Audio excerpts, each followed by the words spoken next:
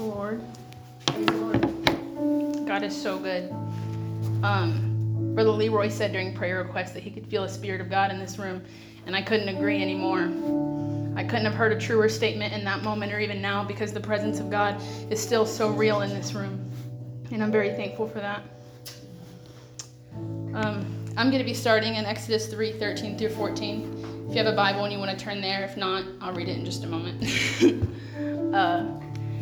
First, I want to give some thanks and acknowledgments. So I want to thank my school, ABI, and the faculty and staff there for all that they've taught me. My pastor, family, and church back home in Ohio, Pastor James, for this opportunity to speak. And of course, God, because I would not be standing here without him. Exodus 3:13 through 14 says this. And Moses said unto God, Behold, when I come unto the children of Israel, and shall say unto them, The God of your fathers hath sent me unto you. And they shall say to me, What is his name? What shall I say unto them? In verse 14, And God said unto Moses, I am that I am. He said, Thou shalt say unto the children of Israel, I am hath sent me unto you. And so that's where I'm going to be drawing my sermon from today. But I'd like to pray before we get started. God, I love you, and I pray that you would have your way in this room. I recognize that I don't have the ability to stand here and do this without you, so I pray that you would use me as a willing vessel, and that I promise I wouldn't glory in what you do in this room today. I pray that I would be in line with your spirit, and that a revelation of who you are would fall upon each of us, and that you would have your way in Jesus' name. In Jesus' name. You can be seated if you're still standing. So the context of that passage that I just read, God appears to Moses, and he calls Moses to lead the Israelites out of slavery. And so Moses responds to God, and he asks him, okay, well, I'll get them out of slavery, but when they ask, who sent me, who sent Moses, what should I say to them? And then verse 14 says, And God said unto Moses, I am that I am. He said, Thou shalt say unto the children of Israel, I am hath sent me unto you. In this verse, God is naming and identifying himself as the I am. It is here he's proclaiming himself as a self-existent God. He is saying, I am that I am. I will do what I will do. I will be what I'll be. I'll create what I create. God is illuminating his all-powerful nature and complete control. And throughout the Bible, we see how a name is not only identification, but there's so many different scenarios where it also represents identity and status. So the name Adam originated from the Hebrew word ground, which kind of identifies that the first man was created from earth's dust. And God changed Abram's name to Abraham, Jacob's to Israel. He changed Simon's name to Peter. And throughout each of these name changes, God has confirmed promises and revealed new identities. But God does not just do this with man. He also reveals himself through his word. And the reason Scripture reveals the identity and status of God is because God placed his reputation on the word. God has encompassed every bit of his being within these 66 books. And so I know that a Bible is known to the world as like a collection of religious texts or scriptures that are held to be sacred in so many different religions, and that's true, but our Bible is the only living Bible. Our Bible is the only true Bible, just as our God is the only living God. This is the only God-inspired word. The Bible is more than a collection of texts to us. It's how we know God. It's how we commune with God. Beyond that, it's where we find the one God of the Old Testament, and we find the one God of the New Testament, and we see the fulfillment of the mighty God in Christ throughout the Gospels. And my plan is to break down all of that, but I want to begin with giving credibility to the Word. The first 3 verses of John says this. In the beginning was the Word, and the Word was with God, and the Word was God. The same was in the beginning with God. All things were made by him, and without him was not anything made that was made. This is John highlighting that the Word of God was not a separate person or separate word or a separate deity any more than the words that I'm speaking now are separate from me. God's Word was not created over time as it was written by man. It was with God in the beginning, and it was God in the beginning. All right. Yep. God's Word is not some book. It is his true, his honest, and his faithful Word. 2 Timothy 16 says this. All Scripture is given by inspiration of God and is profitable for doctrine, for reproof, for correction, and for instruction in righteousness, So the first part of that verse, it's given by inspiration of God, means that it was written with man's hands, but with the power and the authority of God. It was written with man's hands, but this is the thought, the plan, and the mind of God. That the words in this book are not merely human in origin, but they come directly from God himself. Being profitable in doctrine, reproof, and instruction means that this word is where we should draw our convictions. When we search doctrine in the word and we learn doctrine, it will change you, and there's nothing more important than being changed by the word. In the word is where we learn to live like Jesus. It's where we draw what we should and we should not do. It's where we learn to live holy, and we learn to live holy by being like Jesus, so it's also where we learn of him. The word is what keeps us unspotted from the rest of the world. And lastly, mentioned in that scripture, the world was given as an instruction manual to live righteously.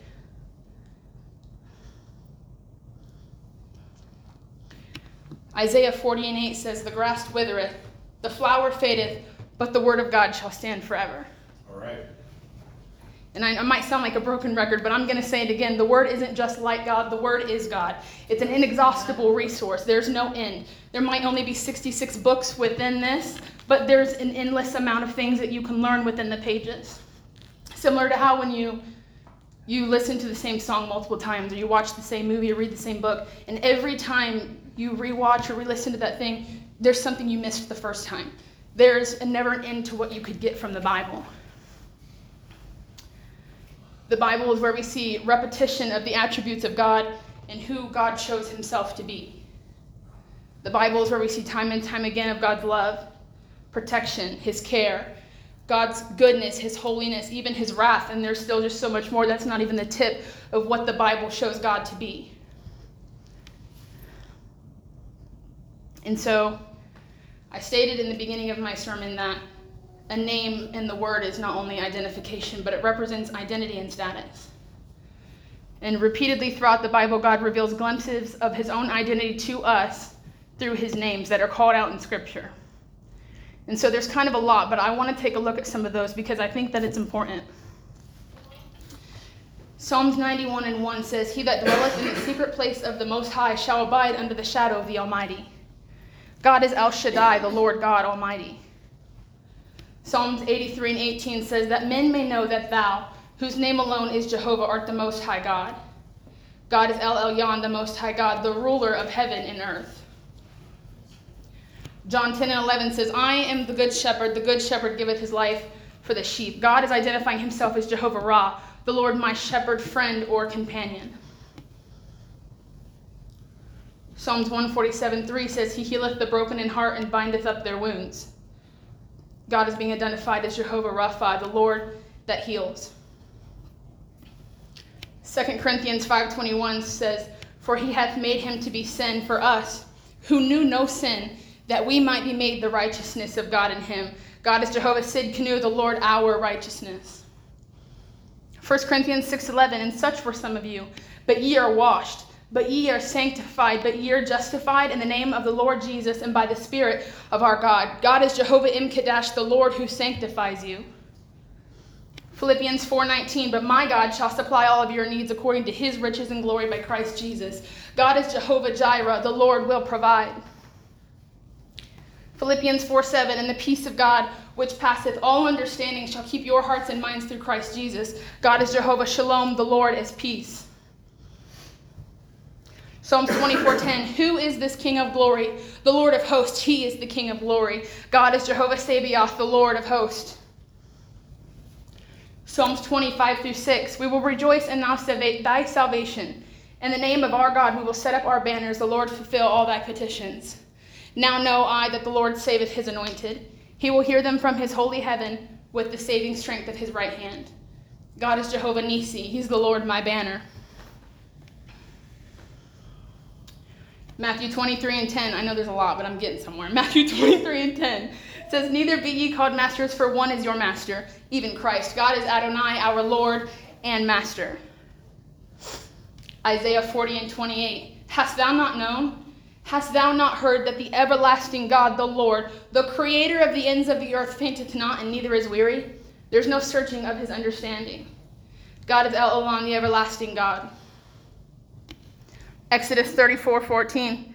For thou shalt worship no other God. For the Lord, whose name is jealous, is a jealous God. God is Elkanah. He is a jealous and devoted God.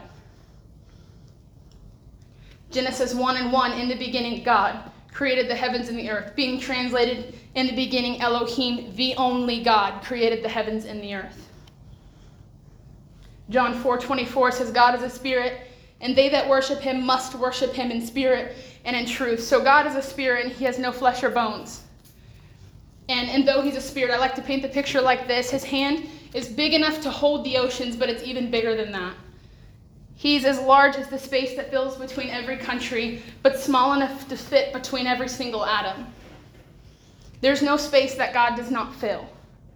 God is infinite, but our imaginations are limited. He is so powerful that our human minds are unable to comprehend the entirety of him. So the Bible uses natural terms to break down the supernatural so that we can understand what God is trying to say. We are limited to analogies and metaphors to try to wrap our minds around the fullness of God. And so I also want to take a look at some of those. Jesus calls himself the bread of life in John 6:35, telling us that we won't be satisfied without knowing him, and we spiritually cannot survive without him. Psalm 78:35 calls God our rock. This is a way of saying he is our solid, never-changing ground, our protection, refuge, and safety. Isaiah 64:8 says that we are the clay and God is the potter. Clay is at its highest purpose when it's able to be molded in the hands of the potter, meaning our lives only have purpose when God can have his way with us. God allows man to have free will, but ultimately he still demonstrates that he's a sovereign God in control of his own universe. Psalms 18:2 says he is a mighty fortress, meaning he is a mighty guard to protect and keep his people safe. David said in Psalms 23, the Lord is my shepherd, I shall not want. I thought this was so interesting because the sheep are property of the shepherd. They're not homeless. The sheep are purchased with a price. The sheep are cared for by the shepherd, meaning the Lord provides his highest amount of care, and nothing that we could need is outside of his abilities. John 15:5 says, I am the vine, ye are the branches. This is his way of saying that we were not created to be self-sufficient, that God is the source of life where we draw every nutrient that we need to survive. And throughout the Bible, this was just a few, but there are numerous ways that God has tried to bring understanding of his power and his might to our minds so we can, to the best of our ability, understand the fullness of his glory, the fullness of all that he is. Isaiah 43:15, I am the Lord, your Holy One, the Creator of Israel, your King. He is an omnipotent God. He is in total control of everything. He has complete control of himself and his own creation. 1 Kings 8:27, but will God indeed dwell on the earth? Behold, the heaven and heaven of heavens could not contain me, how much less this house I have builded. He is an omnipresent God that cannot be measured. He exists everywhere at all times. He is an unbound and universal God. Psalms 147:5, great is our Lord and of great power. His understanding is infinite. He is a God of omniscience. He has complete maximal knowledge, and there's nothing that my God doesn't know. He is the mighty God, and he is the only God. Matthew 1:21 says this, and she shall bring forth a son, and thou shalt call his name Jesus, for he shall save his people from their sins. This is the name that ties everything together, the name of Jesus, in Hebrew pronounced Yeshua, meaning a God who saves his people from their sins. And the Word was made flesh and dwelt among us, and we beheld the glory as the glory of the only begotten Father, full of grace and truth. And so we've established that God and the Word are almost synonymous, and that God is a spirit, and Jesus is the manifestation of that spirit. And so Jesus would have in him God, would put in him divinity. And Mary, the mother of Jesus, being a woman, a human, would put in him humanity.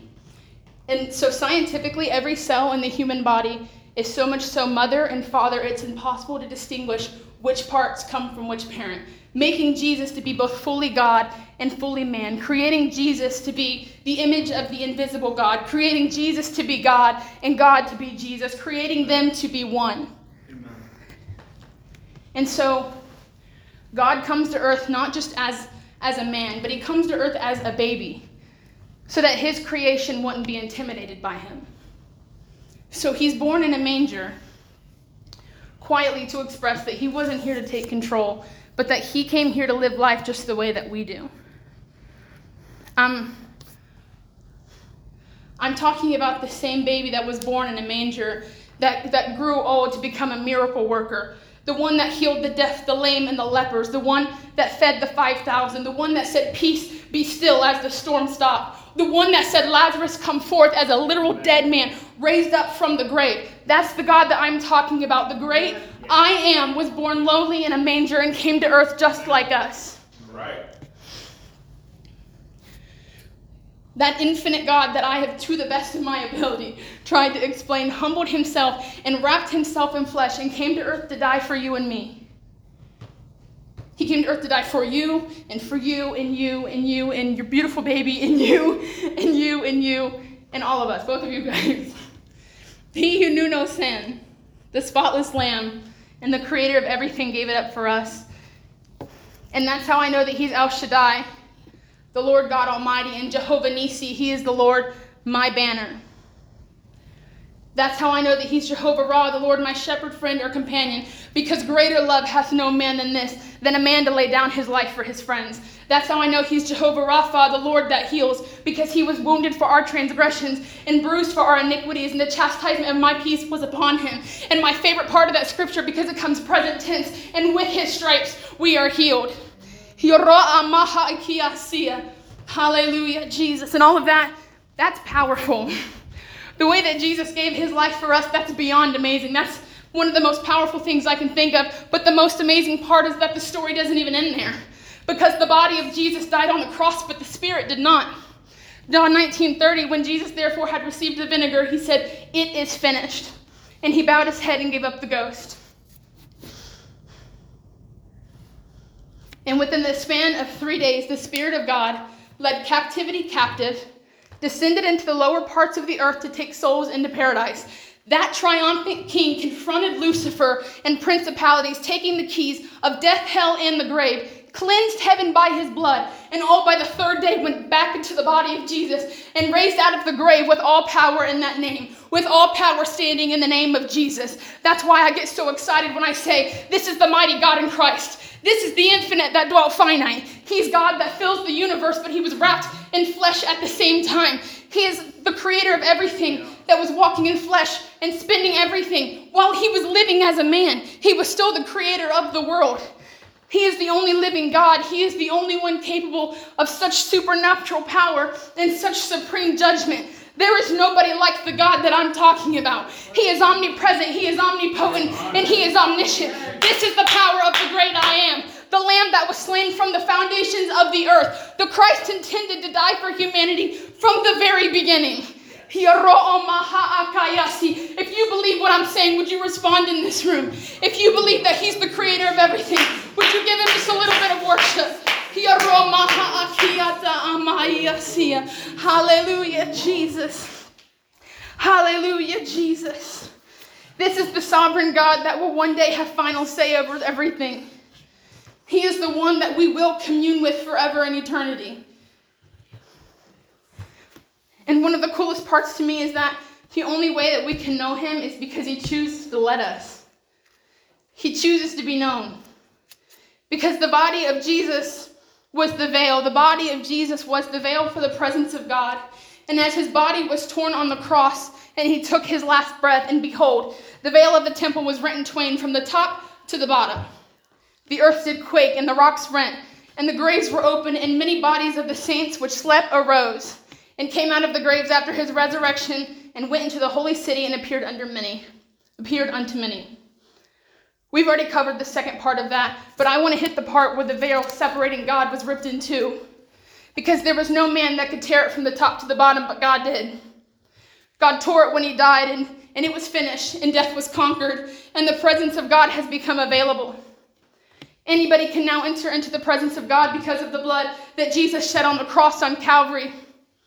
He's made a way for us to have communion with him. We have the ability to enter into the presence of God and let him know, God, I'm not leaving until I know you deeper. We can walk into the presence of God and say, I'm not I'm not leaving this room until I have a new revelation of who you are. I'm not leaving until this scripture starts to unveil its meaning. God, I'm not leaving until I understand you better. God, I really want to know you. When was the last time that we became so desperate for the presence of God that we wouldn't leave until we could get another glimpse of his glory? When was the last time that you became so caught up in who he is and the attributes and the nature of his character that you didn't want to leave until you got to know him a little better? And we can know him and get close to him because of that blood that was shed on Calvary and the Spirit that was poured out on the day of Pentecost. He chooses to allow us the opportunity to know him, but God will not force you into revelation. God will not force you to seek him. In my opening text, the one I read in the very beginning, Moses asked God what to say to the Israelites when they ask who sent me. Because Moses assumed that he was going to rescue them and they were going to want to know. And God gave the profound answer of, I am that I am. God was completely ready to reveal his entirety to them, but nowhere in the scripture did the Israelites ever ask who sent him. Nowhere did the Israelites ask who saved them. They never really wanted to know. They could have received an answer that represents everything that I've spoken of within the past 30 minutes, but they never actually asked. They never sought the question. James 1:5 says, if any of you lack wisdom, let him ask God that he giveth to all man liberally. And so, I just want to leave you with a question, and I just want to know if you want to know God deeper, and if you want a revelation of him. Do you want to know who God is? Or are you content with showing up here week after week and having a superficial relationship with the King of Kings and the Lord of Lords? Because I already told you he's omnipresent. The King of Glory is in this room right now. But whether or not we reach out and touch him is up to us. And these altars are open, and if music wants to come, I went through it kind of quickly because I get so excited. But I've told you about God, and I have shared his identity and his attributes, and I have tried to share everything I know in one sermon. But to have revelation of the God that I'm talking of, you have to seek him. And I'm not saying you don't know who he is, but I'm saying there's always more. You can always go deeper. You can always go more. To reach the God that you showed up here today to encounter, you need to seek him. And if you can just begin to reach out to him and seek the face of God, as the music does their thing, I'm going to call out some titles. And if any of these attributes resonate with you, begin to learn of the Savior and all that he has for you. Seek for the God that you've been hearing about and remember his identity and attributes. So I'm just going to start reading these names, and if you just want to begin to pray, do whatever you feel led to do in the room. But God is El Shaddai, the Lord God Almighty. And he is El Elyon, the Most High God. And he is Adonai, Lord Master. And he is Yahweh, Lord Jehovah. And he's Jehovah Nissi, the Lord my banner. And he's Jehovah Ra, the Lord my shepherd. And he's Jehovah Rapha, the Lord that heals. And he's Jehovah Shammah, the Lord is there. And he's Jehovah Sidkenu, the Lord our righteousness. Jehovah Imkadash, the Lord who sanctifies you. El Olam, the everlasting God. He's Elohim, the only God. He is Elkanah, he is a jealous God. He is Jehovah Jireh, the Lord will provide. He is Jehovah Shalom, the Lord is peace. He is Jehovah Sabaoth, the Lord of hosts. He is Yeshua, a God who saves his people from their sins. But it doesn't end there, because in Romans he's Abba Father. And throughout the book of Daniel, he's Ancient of Days. In Genesis 16, he's El Roy, the God that sees me. He is Adonai, he's a friend of sinners. A wonderful counselor, the mighty God, the everlasting Father, and the Prince of Peace. He's the ruler of Israel, and he's Emmanuel. He is the Lion of Judah and the Good Shepherd. He's the physician, the Lion and the Lamb, the Lord our God, faithful and true. For God is love. He's righteous. He is merciful and gracious. He's compassionate and slow to anger. He's abundant in love and faithfulness, and he's abundant in power. He is my God and my rock. He is holy. He is rich in mercy. He is our Sabbath and our rest. He is Jesus, our teacher and rabbi. He is the prophet, the priest, and the king. He was the Word made flesh, the lion and the lamb. He's all present, all powerful, and all knowing. He's never changing. He is the King of kings and the Lord of lords. And his name was called the Word of God. He is the everlasting Father. He is the King for eternity. He is Alpha and Omega, the beginning and the end. He is the first and the last, the one that reigns forevermore. The Almighty God, the one which was and is to come. He is alive forevermore. He is my salvation. He's your salvation. He is Jesus and He is God. And wrapped all in one, He is the I am that I am. That's all I have for you. Begin to reach out and touch the throne of God. In the name of Jesus, I pray that your spirit would move in this room. I pray that there would be revelation of this all. God, I did everything I could. God, I did everything I had. I pray, Lord, that you